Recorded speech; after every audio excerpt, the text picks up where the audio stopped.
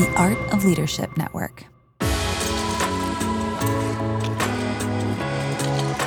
Welcome to the Carey Nieuwhof Leadership Podcast. It's Carey here. I hope you are enjoying this beautiful fall day, wherever you happen to be. I hope it's a beautiful fall day.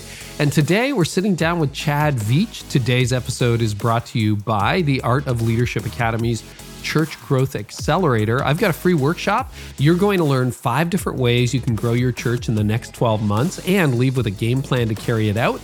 Go to churchgrowthaccelerator.com to register and buy ProMediaFire.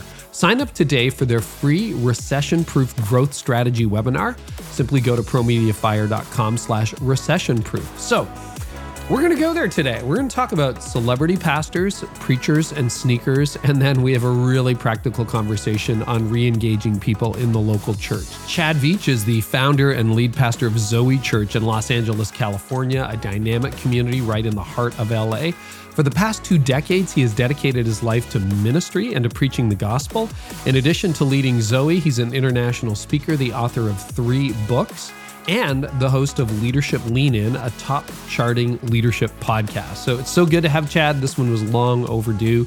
And I hope wherever you are that this helps you. I know a lot of you who listen care about the church. Leadership is leadership. But whether you lead in the business context or whether you lead in the church context directly, I think Chad's got an awful lot to share. And just like everyone else, you kind of know that everything has changed except for your desire to lead your church better and reach new people. So the challenge, though, is a lot of churches aren't growing right now, and that's how I want to help you. So on October 24th and 25th, this is time sensitive, I'm hosting a free workshop. It's called the Church Growth Accelerator, and the people you'll meet there will guide you, challenge you, and push you to help find that in 2023. So I've got 2 60-minute sessions where I'm going to teach you 5 different ways you can grow your church in the next 12 months, and I'll give you a game plan to carry it out. The best part, it's free, and you don't have to do it alone. So if you're interested, check it out. Go to churchgrowthaccelerator.com to register for free. I'd love to see you there. Bring your whole team, and I will be part of this journey with you. And then on hearing the word recession, which you hear a lot these days, have you experienced a little bit of fear around losing more people or a decline in finances? One of the worst things that you can do is allow fear to paralyze you, though, or to overreact by cutting too much. A lot of people made that mistake during COVID. So the good news is you can grow during a recession. It just requires a strategy. That's why ProMediaFire is doing their recession-proof growth strategy webinar this month, and you're invited. It's a free event. It's for businesses, nonprofits, and churches. And in it, you'll learn 3 things. You'll learn about new technology advancements that can help you save money and grow. You'll discover how to hack your growth online with a new method, and you'll receive a digital next steps plan for your visitors. So you can grow during a recession. Sign up today for the recession-proof growth strategy webinar. Simply go to promediafire.com/recession-proof. That's promediafire.com/recession-proof. Well, let's dive into today's conversation. Here's my chat with Chad Veach. Well, Chad, welcome to the podcast. It's been a long time coming. Thanks so much for having me on. Thanks for the patience to make it happen. Yeah, well, it really works out. So I'm curious always about the timing of when we get together, and we've talked about this, I think, our teams for about a year. But we've kind of, I thought we'd be through it by now, but we're not. We've all been through this collective slump over the last few years. And everyone thinks, oh, hope's right around the corner and everything's going to be fantastic. And it's been super challenging. I want to start here. How has it hit you and your church? And how are you handling that? Well, hit is the right word. It has hit us. And might I add, over and over again. I think, you nailed it already in your question. Every time you think there's hope around the corner, it's like there's another obstacle and there's another layer or dynamic. And recently I was interviewing Craig about COVID and the realities of trying to come out of it. And he was saying he thinks that right now is the hardest time in all of COVID for leadership. And I when he said that, I just resonated. I go, yeah, we're finding it's the hardest time now. With all of the dynamics of the after effect, the Great Resignation, the political unrest, just so on and so forth, especially when it comes to our world as far as church attendance, church engagement, volunteer culture. All of it is really an obstacle that we didn't face, I felt, in 2019. And so it has hit us. We in LA here, we didn't meet on a Sunday morning for 17 months. Oh, wow. And so when you open back up, you're opening with a church. Now, for us here in California, especially LA, there was a mass exodus. So you're facing an exodus. You're facing people that don't want to come back. There's a mask reality. You said too much about racism in June. You didn't say enough. There's just a lot of different, of course, I'm preaching the choir here with you and the information you gave us as a leadership group. But as it pertains to us here in LA, it really has affected us more than I thought it would, and it continues to. But I think that I'm naive enough to believe hope's around the corner. It's going to get better today. I think you have to have that spirit and that attitude to be a leader, to be honest. Yeah, if there's no hope, let's all just go home, right? Exactly. What's the point? I don't know. Apparently, I heard this from Sharon Hottie Miller, but apparently it goes back to John Tyson. But he talked about the challenge. So I'm getting this third hand. So if I'm totally wrong, John, my apologies. Please text me and correct me. But I thought it was a really incisive point. He said, one of the challenges a lot of leaders have had is volunteers aren't coming back. And he linked it to perhaps over delineating boundaries. So one of the ways I'm thinking of the last 2 years is I'm thinking of it in terms of the Great Reset. We talk about the Great Migration, which happened. Everybody left town. Hundreds of thousands of people left California, went to Texas, went to Florida, went to Arizona and beyond. But also, people move from LA to the mountains, or they move to the desert, or they move somewhere else, right? And then you've got all these volunteers coming back going, well, I'm rethinking everything, working from home. And so I'm not sure I'm in every Sunday for 5 hours anymore. And he said, we've almost over delineated, if I've got this third-hand quote from John Tyson right, our boundaries. And I thought that was a really interesting way of framing it. What are you learning about re-engaging people at this stage? Yeah, I think that we are re-engaging a little bit more cautious, more hesitant, more understanding. I think maybe before we were a little bit more cutthroat and there was a lack of sensitivity to schedule, to outside demands. I think I just got out of a meeting right now with our staff, and we were looking at our average monthly volunteer number versus our average weekly volunteer number. And week to week, it doesn't look that massive. But if you look at everybody over a month, it is a large amount of people. And what that tells me, to your point, is that there's some people who are just going to go, I'm there once a month, or I'm there. People that were pretty hardcore before might give you 2 Sundays a month. And that's great. So I think we've got to just adjust our expectations. And it's amazing how strong shame culture can work in church. I think that we try and shame people into serving and shame people into, doing a better job. And if you're not here all day, if you're not here for 5 hours or not here every Sunday, shame on you. And I think we've just adjusted the attitude of that whole thing. And maybe we got away with that before, wrongfully so. Now we're going, hey, whatever you can do is awesome. And we're really thankful that you would give anytime. That's a really perceptive way of thinking it. I hadn't thought about it. And again, I'm not in the weeds right now like you are, leading a local church day to day, but looking at the monthly volume versus the weekly. Because I know, when I started in ministry in the mid-90s, I mean, if you had, let's say, 100 people in attendance, just to pick a number in the air, you might have 120 people that called your church home. And, the Veachas weren't there because they were away this weekend or somebody was sick. But you kind of knew that. Or pick 1,000. It's an easier number. 1,000 people. You might have 1,200 people. It's like, yeah, we haven't seen these guys for a few weeks. By the time I was done day-to-day ministry in 2015, you needed 4,000 people to be totally affiliated with your church to generate 1,200 in attendance on the weekend. Do you know what I mean? Like that average, whatever you call it. Math isn't my strong suit. Yes. that ratio just kept going up and up and up. And I wonder if that's a really interesting way. Like, let's say you need 100 volunteers to run things on the weekend. That might mean you need 400 total volunteers now. That's exactly right. Yeah. Wow. And that's about that. Yeah. So that bigger number, that monthly number is a really encouraging number. If you only look at the week to week, then you get really discouraged. One of the lines I stole from you, I think is so good. And I've told this to a number of pastors correct me if I'm wrong, if I'm misquoting you here, but any pastor that focuses just on attendance moving forward is not going to make it. But if you focus on engagement, to me, that really helped me shift as far as I just thought that was good language. Hey, we're focused on engagement. So look at how many people are serving a month. That's great engagement. Mm-hmm. They're voting. Look at how many and that vote probably counts more than it did 5 years ago, right? That's exactly right. Or even like giving units.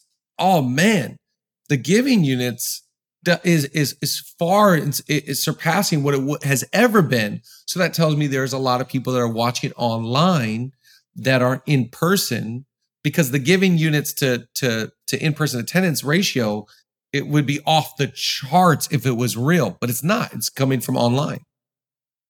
So this is okay. If you're willing to go there, I'm willing to go there, because I think this is a really practical discussion from somebody who's not an academic, but like, guess where you're going to be on Sunday? You're going to be at your church, right? So this is this is a real conversation leading it. So let's think about what is causing people to re-engage. So as your volunteers have stepped up, because we were shut down about the same amount, about 18 months. And, everybody at that point has to re-engage. You've got to check the box and say, I'm back. What have been some things that have worked in re-engaging volunteers? And then what have been some dead ends for you, if any? I'll tell you about a dead end. We had a worship night for the volunteers kind of early on. And it was one of the worst attended things we've ever done. And I was shocked. Because you think, oh man, these guys, they want to be in the presence of God. They want to worship. They want to be there. They want to be in the presence. And they were kind of going, nah, we are not interested in that right now. We love effective email communication. We love a Zoom meeting with our team leads or, all of the volunteers. I think that because everyone was conditioned to be on Zoom and on email, we try to capitalize on meet people where they are right now. And so I think just trying to meet people where they are, both in a digital space, but then also being sensitive to the in-person space and not trying to be in a rush. I think at first I wanted to rush everybody to be back. And then I realized by their behavior, oh, that's going to be the wrong move. And so let's keep it digital. Let's do volunteer meetings on Zoom. Let's get all the team leads on Zoom. And we haven't really deviated from that. This morning, this started out of COVID. Think about this. In COVID, I wanted to meet with our kingdom builders. And so we emailed our top, whatever givers. Wednesday morning, 8:30 in the morning, meet us on this call. So first time we did it, let's say 40, 50 people showed up. Well, if you would have told me in person that I get 40 or 50 of our top givers together, that would have been outrageous. Yeah. Well, we said, hey, we're going to do it in not every other week. We're going to do this not next Wednesday, but the Wednesday after. We've been doing that. I did it this morning at 8:30 in the morning, and 30-something people show up, and we give them a full rundown of where we're at financially. I give them a 5 to 7 minute encouragement. I tell them what to pray for, what's coming up on the calendar. I have somebody else kind of talk for a little bit. We've been doing that since COVID started. So in other words, what I'm saying is we just try to meet people where they're at and not deviate from that. Okay, that's really interesting, because I think you're doing the opposite of what most church leaders I know did, which is everybody back in the building, everybody back in the building. But you're right. I mean, you can read the Wall Street Journal or New York Times or whatever, and you should see the fight going on right now in downtown cores of people who don't want to go back to the office. It's like, I'm not going back to the office, and employers and employees are struggling over that. Mostly, for white collar workers. If you drive a truck, you have to kind of be in the truck. But for people who work in those fields, it's really interesting. Here's another question that I didn't send you in advance, but since we're there, that would be fun to ask. Do you think there's a fundamental problem with the weekend service? Is it something that needs to be reimagined in light of the fact that so much of life has moved online? Is there enough of a carrot in front of the stick to draw people back on the weekends? Obviously I'm somebody that, holds 3 in-person services a weekend. So I have to believe that there's something about being in the room. Yeah. However, and I'm a church person, a church guy. I love church. I love being in the room. I love, a corporate worship setting. I love community. I think that the relational community aspect is just important as the service. So there's so many dynamics. Our kids ministry. I love all of it.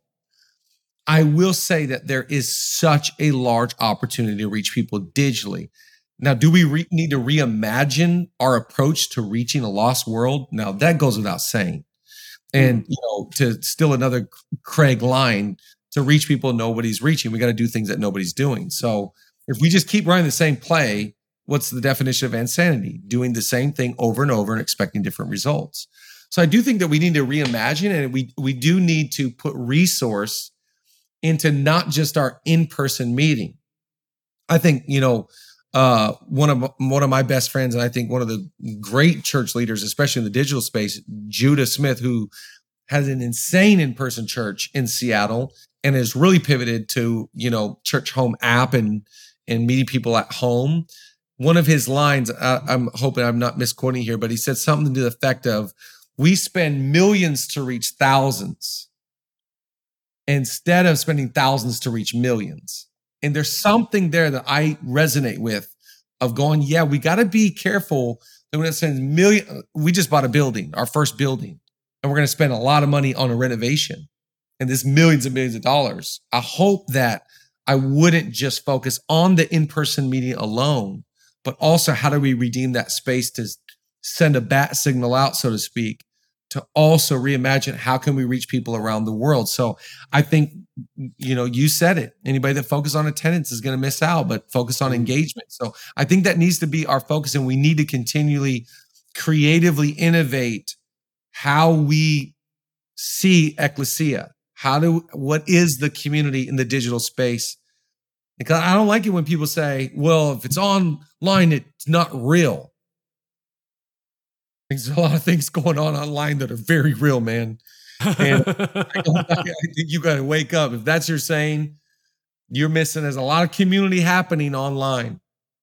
So to a long answer to your question, I think it's and both. It's never one or the other to me. It's and both.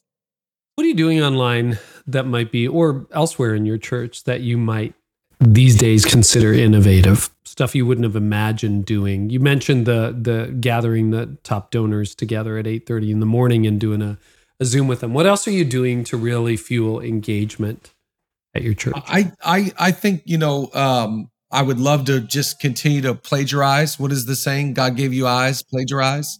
So I'm just trying to steal the best practices of people that are doing, really well. So we get on calls with Elevation Church and try and find out what they're doing. We get on calls with, obviously Life Church, and I think Vu does an amazing job in Miami, Rich Wilkerson Jr. And so we're just trying to steal other plays. For example, during 21 days of prayer and fasting, we go live every morning at 7:30 and try and get our church praying together for 21 days. Now here in LA, to get everybody together every morning, if I was in Birmingham, I think I could get a physical in-person meeting. In LA, it's just kind of been a bigger hurdle. So we're trying to have a digital moment online for the church, and we see massive turnouts. Now, I'm a parent of 4, and I don't host these prayer meetings. So as this prayer meeting is going on, my phone is on my kitchen counter. We're making the breakfast. We're making the lunches. We're getting them out the door. They're in the car. My kids are in the prayer meeting with me. Now, does that not count? No, my kids are hearing the word of God, encouragement, prayer themes. They're hearing from different voices in the church. They're getting a thought on the emphasis of the day. So I just think we got to, again, meet people where they're at. I'm a parent. My church met me where I'm at. Yeah, you're still, if correct me if I'm wrong, but you're still going live on Instagram semi-regularly, are you not? Because Absolutely. because you remember in 2020, my whole like that top bar where stories normally are, if someone goes live, but that top bar was lit up every night at 8 o'clock. It's like Oh, everybody and their grandmother is going live on Instagram. And now there's a handful of people who are still doing that, but you're one of them. yeah. And I think it's just an opportunity. Like, again, technology to me is nebulous. It's all about whose hands it's in. So I have the opportunity. Are you kidding me? To go live, and me and you could go live and speak to leaders. I mean, what an opportunity to not, let's say you're marketing something. It's not just a sales opportunity. To me, there's a spiritual side of it. There's a prayer, encouragement, exhortation opportunity that's there for you 24/7 as well. So I think you got to take advantage of the resources that God's given you, and you get better. You learn through failure. I'll never forget. I was telling you before we started, but my father was a district supervisor, in that time when COVID started, and he was trying to help all of his guys go live. And, small church planners or guys that, might not have the resources. And he sent me a meme.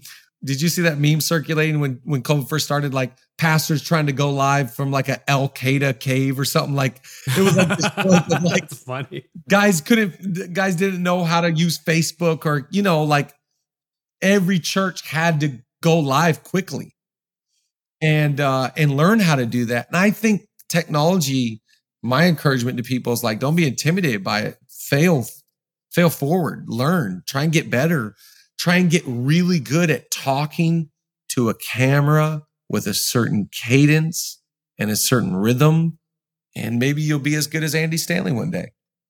How have you learned to do that? Because you've a lot of the people you've mentioned, your friends, your circle, they have significant online presences, and you've cultivated your own. So talk about your sort of digital journey and some of the inflection points along the way, Chad.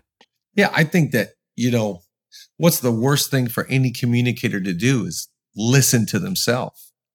And I have found through failure, you cannot be a good communicator without listening to yourself. And my biggest hiccup has been in a digital space. I preached to young people for 15 years. Now, when you talk to youth, there is a panic in the back of your mind. There is an alarm going off saying, you better entertain or you're going to lose your crowd. And if you lose that crowd, you're not getting them back. And so I've had to, over the last, 10 years or so, try to slow down, try to have more dynamics, more pause. If I want to build, then know how to build. And I think that, you've got to learn how to do that through watching yourself, listening to yourself, and especially, talking to a camera is knowing on the other side, there is a family sitting on a couch and you are on a 65-inch screen. You can't hear them laugh, but they're laughing. And you can't hear them say amen, but they're amening. And so just knowing what you're saying is effective and good. To me, the whole thing about communication is always like, listen, if I think it's good, it doesn't matter what anybody else thinks. If I walk off the stage and my wife's like, that was awesome, and I'm like, no, it wasn't, then it wasn't good. And so I think you've got to just be confident and comfortable in your own skin. Another thought, sorry, real fast on communication is, if people hate your communication, that is a good sign. Because I think there's a whole other side that loves it. So I'll never forget, I had a friend that preached at Passion years ago. And on Twitter, some people were like, blah, blah, blah, and this, that, and the other, and really didn't enjoy the communication style. And I said, that's okay. If that group doesn't like, or that small little camp doesn't like your communication, that's only a signal that there's a whole nother side of people that go, I love the way you talk. So even when you know that there's a group that loves the way that you talk, just know there's going to be a whole nother side that does not enjoy the way you talk. That is really interesting advice, because I think all of us want to be popular with everybody. But I want to go back before I carry on with that thought to what you said, that you talk to, lots of young people, young adults, teenagers. And what you're learning is that you have to slow down, not speed up. A lot of people I would have naturally gone in the opposite direction. I tend to talk to people like you, leaders, but tell me why slowing down has become more effective at connecting with the next generation. I think guys that I really enjoy their cadence, but also, I think that you should sound like the way you want to sound. So this is a personal preference issue. Now, I'm not saying fast communicators are bad. I'm just saying at my age, I'm 42 years old, I'm trying to slow down because that's just the preference. That's the style I'm going for right now. I think a great cadence so Joel Osteen, let's just look at the numbers. Joel, they say, preaches to 21 million people a week. So there's a digestibility. There's a reason why you walk into a bar and after the game, it's Joel, or just it's across the world. Listen to his cadence, the BPM. It's like, how pop music, just right away, your ear, it's pleasing to the ear. I think if you go too fast and too hard, people are like, oh, slow down. So I think I've just tried to, reinvent. It's amazing. Years ago, Jensen Franklin told me a great story. Of course, in our world, he's like he's the Prince of Preachers. Imagine your nickname being the Prince of Preachers. Okay. So that's who we're talking about here, is the Prince of Preachers. I said, if you were to go back and change anything about your preaching, what would you have changed? Is there anything? You're the Prince of Preachers. And he said, if I go back and change anything, I would have added to my ability the practice of sitting on a stool or teaching or talking quieter. He said, when people brought Jensen Franklin in to preach, they expected Jensen Franklin. But I wish that I would have also exemplified that I can do leadership, I can talk, I can teach. It's like a pitcher. He was using an analogy as a pitcher. If you only got a fastball, you got to throw it every time. But I wish I would have had a slider or a knuckleball.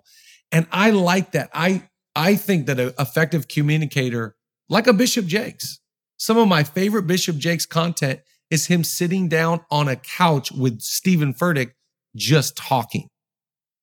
And if you're a good communicator, it means I think you can do all of it. So your platform has grown on Instagram. You've got 300,000 followers plus, and on other platforms as well. And thanks for being willing to go there. But I want to talk a little bit about celebrity preachers. There's been a lot of conversation about that over the last few years. And I'm curious what your thoughts are, being one of those celebrity preachers, on this whole phenomena we've seen. And it's not unique to this generation, but it's probably social media has amplified that. What are some initial thoughts you have, Chad, on the whole idea of celebrity preachers and perhaps even being considered one yourself? Well, I think it's just such an interesting title, isn't it? Just right away when you say it, doesn't it sound so crunchy? It does sound weird coming out of my mouth. So off-putting. It's like these two things should not exist together. Like, I just think it's such, it feels wrong. It feels dirty right away. Because what is a pastor? A shepherd, a servant. What did God say in Jeremiah? I will give you shepherds who will feed you on knowledge and understanding. So what is your job? Your job is to serve. So I understand that where it comes from. If you are a pastor and you have had the opportunity to be in the wake or the space or have the ability to pastor celebrities, I understand how that gets coupled together. I'm okay. Listen, my biggest beef with this is just please don't ever try and be a celebrity pastor. Like, if you're going for that, if you're going for celebrity, something is clinically wrong with you. Like, I'm okay if it just lands in your lap and it's like I was a youth pastor for 15 years in 10 of it was in Seattle. And I loved to pastor high school students. So I'll never forget going to cafeterias and, somehow you're drawn to the ASB president or the captain of the football team or the basketball guy. And I'm okay with you reaching influential people. I think everybody does. To me, it's such a God-given grace. Think about Paul. Paul says, I can't boast about the measure outside of the sphere God's given me. But what God's given is supernatural. I didn't earn it. I didn't deserve it.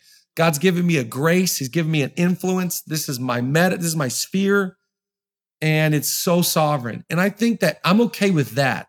I'm not okay if you going like, I want to be close to celebrities. I want to be famous. Pastor and famous don't go to, it's not our aim. We're called to serve. So I think another thought with this is that you got to pastor where you are. So there's not a lot of celebrities in Iowa or Montana. There's not a lot of celebrities hanging around, Delaware. But if you're going to be in LA, guess who's coming to your church, or New York, or some of these major market cities. So I think you got to pastor where you are, and you got to pastor who God sends you and who shows up at your door. And I think that when I think about the term celebrity pastor, it also makes me think of, are you there to receive? Or are you there to give? Like, I always love John Maxwell. John Maxwell's, his whole thing is like, all you're called to do is add value. Just add value. And if you keep adding value to others, I think crazy doors are going to open up for you to be with principals to presidents, fill in the blank, for you to add value to people. And so I think I really respect people that put their head down, serve, and just walk through the doors God's supernaturally open for you to be a voice and a witness and an influence and a servant there. And if God opened that for you, serve there. Love there, give there, help there, pray there, be strong there. But don't try and knock down that door to be known. I think some have gotten exposed for that. And that is a tough fall. Well, it's interesting because at 42, you're of the age where you had a pre-digital ministry, so to speak, right? Where social media wasn't what it is today. And we were comparing notes before we hit record. I think it was about 7 or 8 years ago. I was on a compassion trip to Guatemala. Brad Lomenick put it together with Rich Wilkerson. And I don't even think it was VU Church. I think he was still at his dad's church at the time, running the youth department. It was starting right after. Rendezvous. That's right. It was Rendezvous. Bingo, bingo, bingo. And, I could tell, like, that guy is super charismatic. Like, you could see it when you're on a bus with 8 people. Like, Rich is quite the tour de force. But it was one of those things where, I'd love for you to narrate sort of what happened in your journey as you rose with Rich and with Chris Durso and with Carl Lentz and with other people. It was sort of there was a pack of you that kind of rose up together over the last decade. And like, what was that journey like? How did it happen? What did it feel like from the inside? What was that like? Wow. Just even as you're saying it just brings back a lot of old memories and really fun times. I thought it was just such a unexpected, incredible, fun time. Like, again, like you're saying, I started before a digital age, and never once did I ever pray, God, I want to go preach at another conference, or Lord, I'd love to get on planes, or I'd love to meet. I'll never forget the first book. This is a true story. The first book I ever wrote, how to store books in your garage, self-publish your books. So I self-published my first book, and it was a book to young people called "Do You See What I See?" And we had so many kids graduating high school and they're going off to college. I wanted to write them something they could have in their dorm. And so I put out this book, and another pastor calls me and he said, "Bro, I just saw your book. Thank you for sending me a book." He said, "Do you know that Pastor Brian has a book called The Church That I See. He's like, your title is so close to his. I go, oh, bro. Quote, I will never meet Brian Houston in my lifetime. I mean, that's where I was at. Yeah. So when I think about, where that group went, and it was I would really, now I can look and go, wow, you're so blessed by association. And a rich line that I think is so true is your alignment determines your assignment. Who you align your life to changed the trajectory of my life, who I hitched my wagon to. And I was blessed by association for many years. And then in the last couple of years, guilty by association. So I think you got to be careful with your association, because you're going to be blessed if they're crushing and doing right, and you're going to be guilty if they're not. So I had it was a fun time. It was an amazing experience. It took me places I never would have dreamt. I met people I never would have, clearly, Pastor Brian, never would have imagined. And it's completely changed our lives. Yeah. And so there's a couple of directions I want to go, but obviously that it wasn't all what it seemed. There was some serious, just sadness and mistakes, and mistakes made along the way as well. And when you look back on that, where were the cracks? If you could get some of those moments back, I'm just curious. I think, my Peloton instructor says, no ego, amigo. And I think it's always the downfall. Pride is that killer. Ego is that killer. My dad used to say, you can't read your own press clippings. I think there's, what is the old saying? Your gifting will get you in the door, but character will keep you there. I think, if there's cracks, it's always character cracks, and character cracks usually start to crack off pride, off ego, that spirit, and something we all battle with. We all battle with ego. We all battle with pride. That's just part of humanity. And I think that's why you do need major spiritual disciplines in your life. I think that's why you do need accountability. You do need to submit your life to a board of elders or your pastor. And I think when that stuff gets bypassed, we are in some dangerous waters.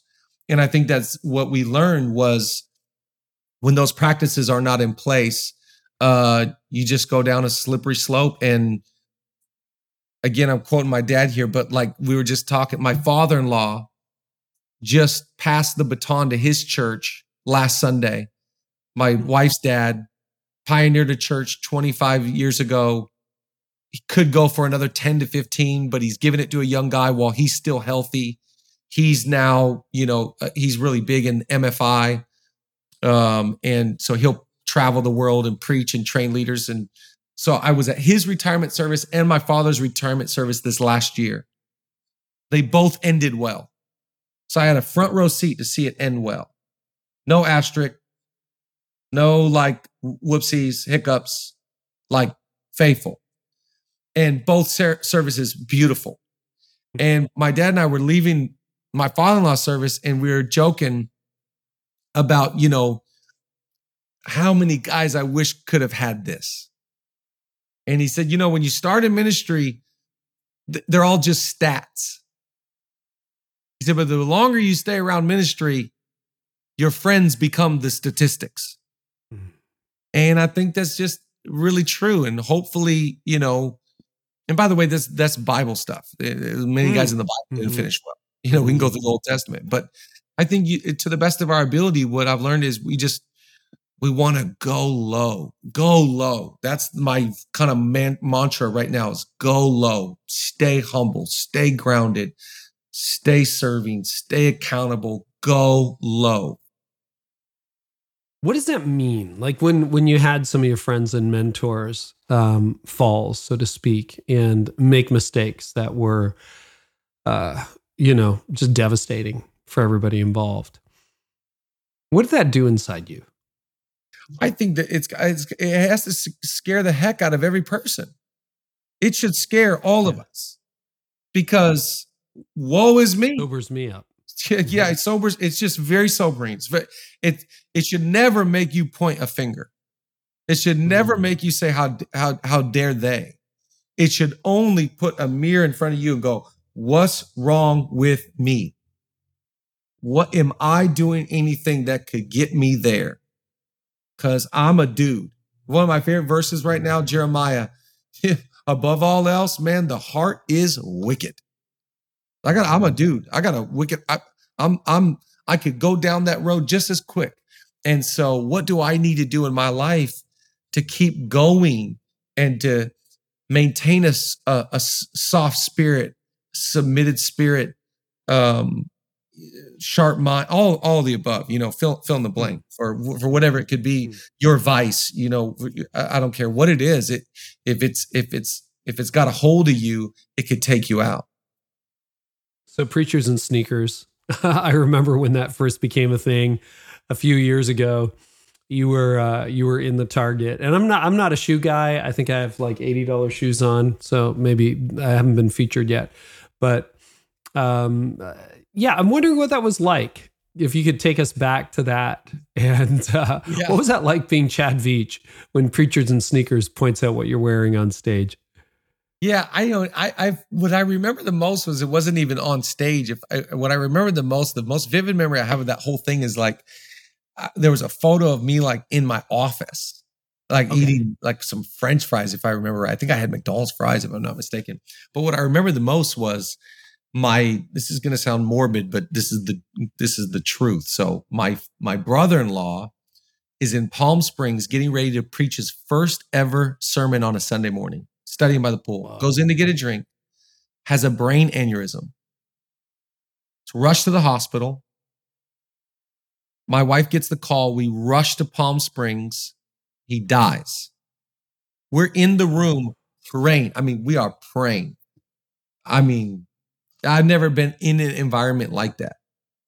We get out of the room, and I am in the kind of the waiting room area, and we're kind of calming down. I check my phone, and I see this thing, and I'm mad. I just lost my brother-in-law. So I comment back some. And then about 30, 45 minutes later, maybe an hour later or so, I go, don't respond. Only a fool looks like a fool if you respond to a fool. So I delete the comment. And I think, from what I remember, that's what made it go even more. He deleted the comment. He said this.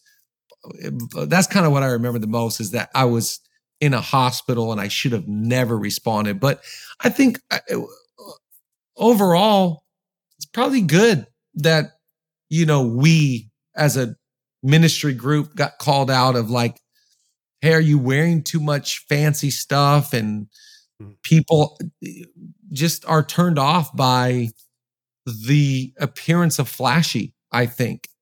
And so I think there was some wisdom that needed to be applied. That's what I took away from it, is like, hey, you live in a fishbowl, bro, and you signed up for it. And John Maxwell, this is a good one. He says, the more responsibility you have, the less rights you have. So I could cry about it, but I don't have the right to cry about it. I'm a leader. So I got responsibility.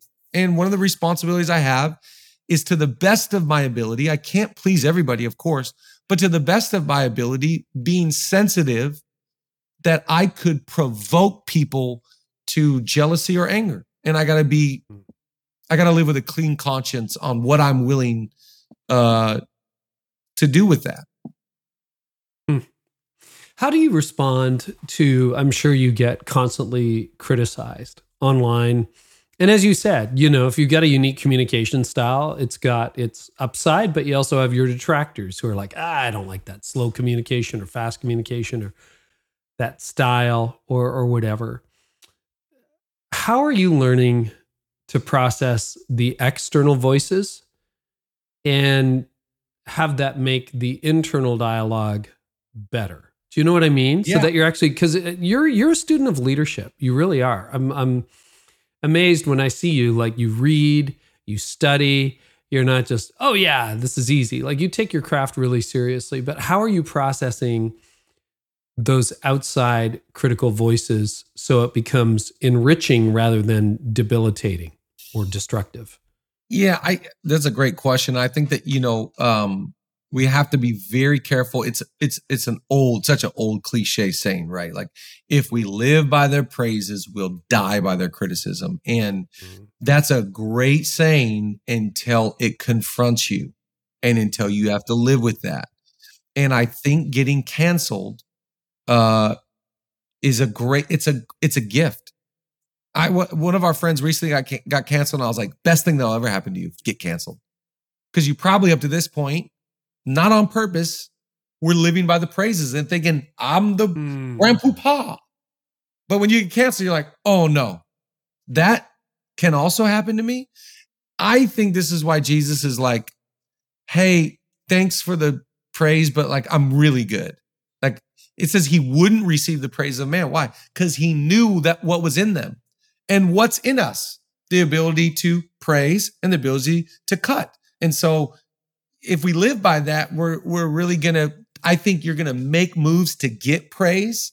And that's gonna be the reaction that you garner and you get. And if I wanted to, I could manipulate my life to look so good and I could garner praise. It's empty and it doesn't fill a void. And then when I get criticized, it's gonna crush me. I'll never forget the first book I actually released, not self-published, the first real one. My agent called me that morning, said, congratulations, just a heads up. On Amazon, people are going to tell you how much they love this book. You will not remember any of the positive comments, but there's going to be someone that gets on Amazon and says how awful this book was and how terrible of a writer you are. And that will be the only comment you remember. And that's just the power of the brain. The brain is so powerful, it keeps no record of success. It only keeps record of failure. And that is just the way we're wired. So I think we got to push back from receiving all this praise, because if you live off that, you're going to die when they turn against you. And they will. They cried out for Barabbas, guys. Like they were like, we don't want the guy we want. So if they're going to turn on Jesus, they're going to turn on you. So how does that not become just I don't care what people think? Like being canceled is a good thing? Explore that a little bit more. I'm curious. That's a fresh line of thinking. Well, I by the way, I think being canceled about things that are right and good and pure are okay. Let's not get canceled for dumb stuff. Okay. And in other words, if you're hurting and abusing people, that's an appropriate cancellation. Yeah, we should never do that again. Okay, I'm glad we clarified that. Yeah, exactly. And I think also just side note, like I think we got to be careful because I feel like there's a lot of people that want virality and they want to go viral, and I would not go down that road. I don't want to go viral. Steady Eddie wins the race. Like just slow and steady. Just keep plodding. We don't need virality. It's a scary thing. And so be careful with that, I think. Yeah. Okay. So let's go back to where we were before when we were talking about sort of your rise to national significance in the church, to the point where people are like, oh yeah, I know who Chad Veach is. Was there any part of that you were like, oh, this is going to be great, or you were orchestrating that? Because I look at, this podcast or my own platform, I'm always hoping more people listen. Sure. I'm grateful when more people listen. There's a little bit of a strategy there, but the results have greatly exceeded any effort I have put into it, if you know what I mean. So there's a sense that, I would be disingenuous to say I wasn't hoping that people would listen. And yet, on the other hand, the minute you start taking that stuff too seriously, the end is near, right? Like you're in big trouble. So reconstruct your own journey. And remember, we have a ton of young leaders listening. Chad's 42. He's not 32. So he didn't graduate from high school with Instagram. This happened in your 30s. Right. So I'm just curious, with that pre-digital memory, like how much of that was intentional? How much of that was hoped for? Just break it down a little bit more. Yeah, it's a really good question. I'm trying to even remember. I think I remember feeling really surprised, feeling really lucky, feeling really thankful. Again, like these were not things I didn't get this far in my dreams, and I'd never set out to do this stuff. I'll never forget. This is going back to the Brian Houston quote. I will never forget. So I'm in a small town called Puyallup, Washington, pastoring this youth group of we had 500 high schoolers showing up on a Sunday night, and it was this amazing time. And I'll never forget one day, I really felt God speak to me. And I felt like God said, I want you to begin to network. And network to me was like a cuss word. Yeah. Like I grew up around church. I grew up around networkers. And I was like, network? Because I wasn't going to conferences. I wasn't attending anything. I wasn't trying to get into green rooms. I wasn't trying to meet anyone. I was just like, this is my lot. This is my life. And I'm loving it. And I really felt God say, for where I'm taking you, I want you to start to go out and meet guys. So I'll never forget, I bought some tickets, and I went to a big youth conference of 4,000. And one year I was there meeting them, and the next year I was there preaching. And it kind of happened like that. And once I preached on that platform, overnight, it felt like invitations happened. So I was surprised. I wasn't reaching. I wasn't praying. I wasn't maneuvering. Now, once things started happening, I started to realize I've got to make decisions. I've got to take a risk here, because this feels like I'm on a path that's going to take me into something I've never seen modeled for me in my world. And I've got to so I remember I had to make the decision to stop my full-time job as a youth pastor to go on the road for 2 years because of the invitations that were coming in. But that was just because I felt like I'm going to start a church one day. I'm not ready to go do that. The road is really opening up. I really enjoy preaching at places, meeting the pastors, going to lunch afterwards, meeting people. I really love that whole experience. Let's do that for a while. So there wasn't a time where I was like, I think that I can, if I preach there, maybe it's the daily Bible reading in me that it's slap the silly out of you if you try and get like that. And that's why I get very put off by people that are trying to leverage and monetize, leverage it. If you're in ministry and you're leveraging and monetizing, to me, you're missing out on the spirit of what all this is about.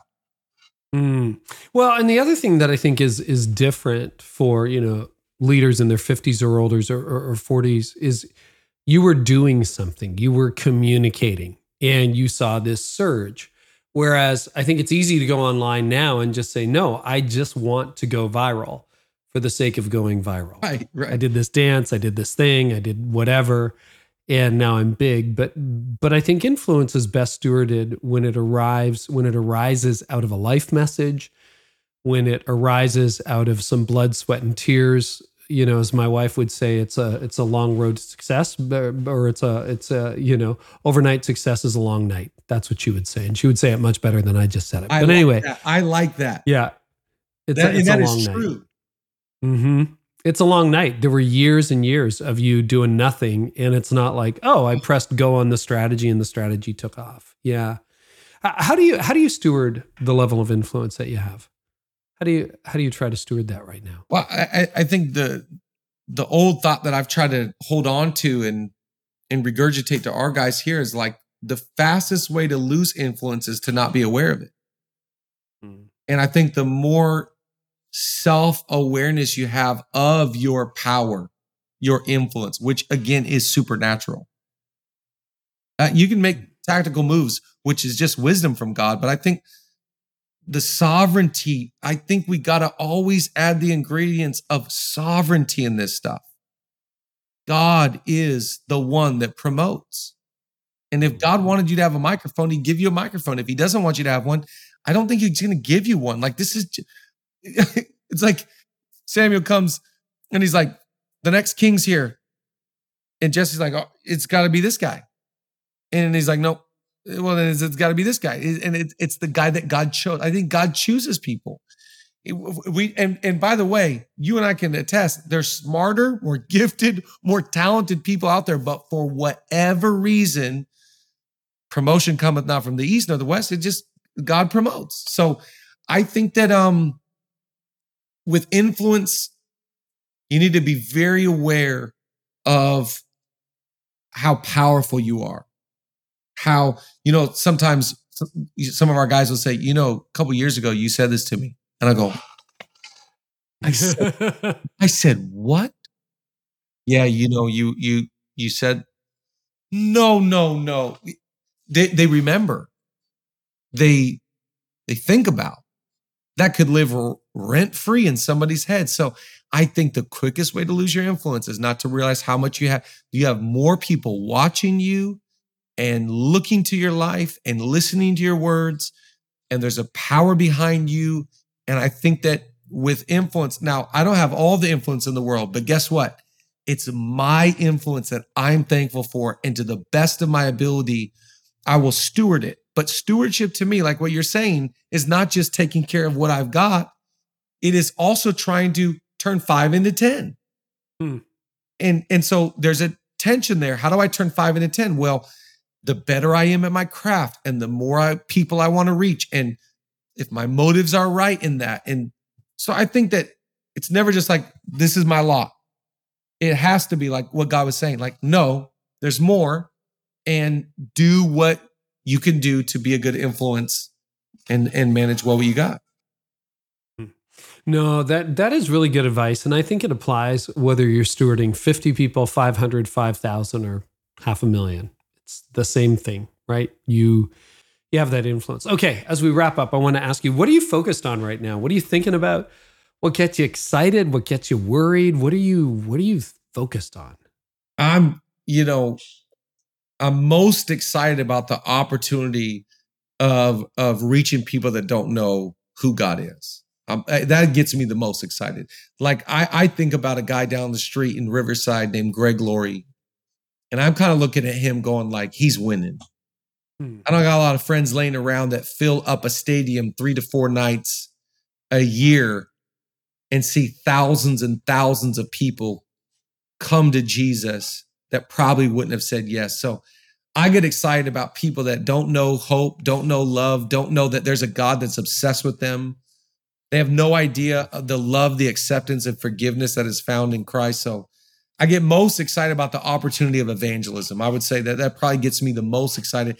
And in saying that, that gives me excited to raise up a bunch of guys and gals that want to go do the work and want to go flip the world upside down and want to go tell people about this amazing message we have and this amazing guy that we serve. So that's what I'm thinking about, is how do we reach people that nobody's reaching? And then how do you raise up effective, confident, courageous leaders that can go and think about Jesus? He's like, you guys go, you two, you go there, you two go there, you two, all my authority I give to you. And so at this part of my life, I think it was, what's his name at Bayside? Ray.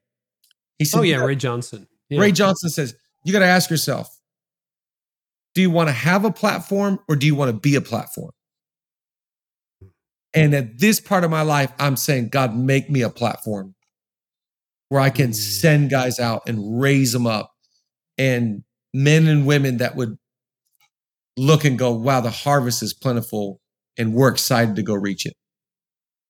But by that, do you mean like a platform for other people to stand on, for other people to get their start on? Yeah. Yes. Ray has embodied that so well. I've got to have him on the podcast at some point. I've had his daughter on, or she will be on soon, but I got to have Ray on.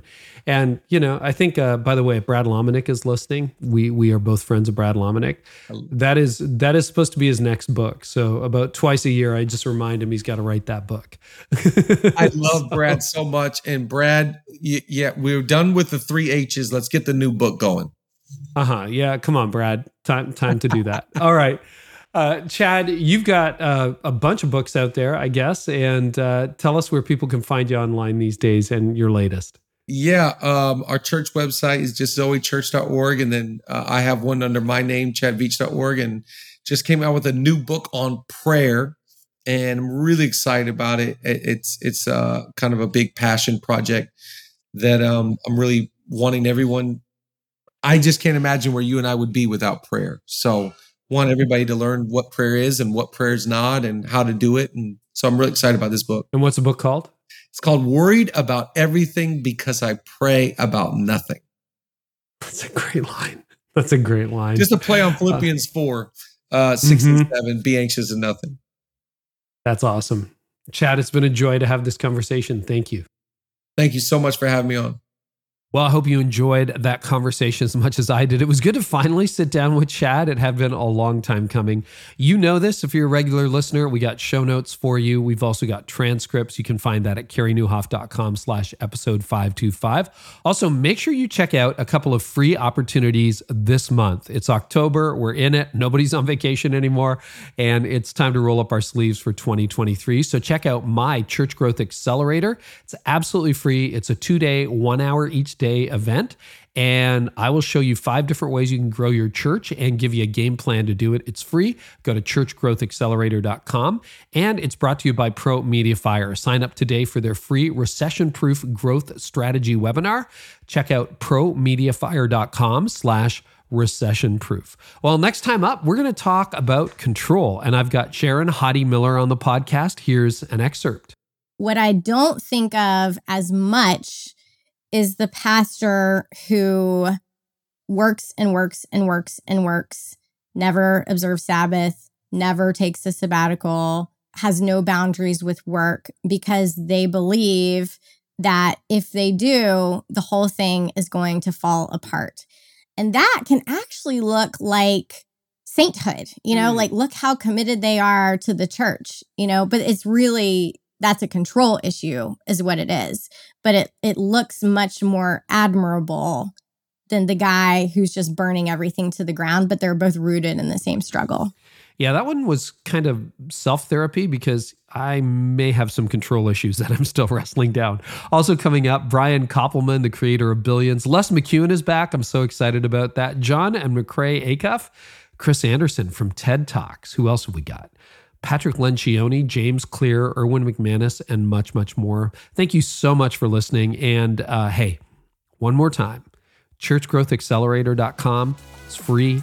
It's an event October 24th, 25th. We would love to have you and your team there.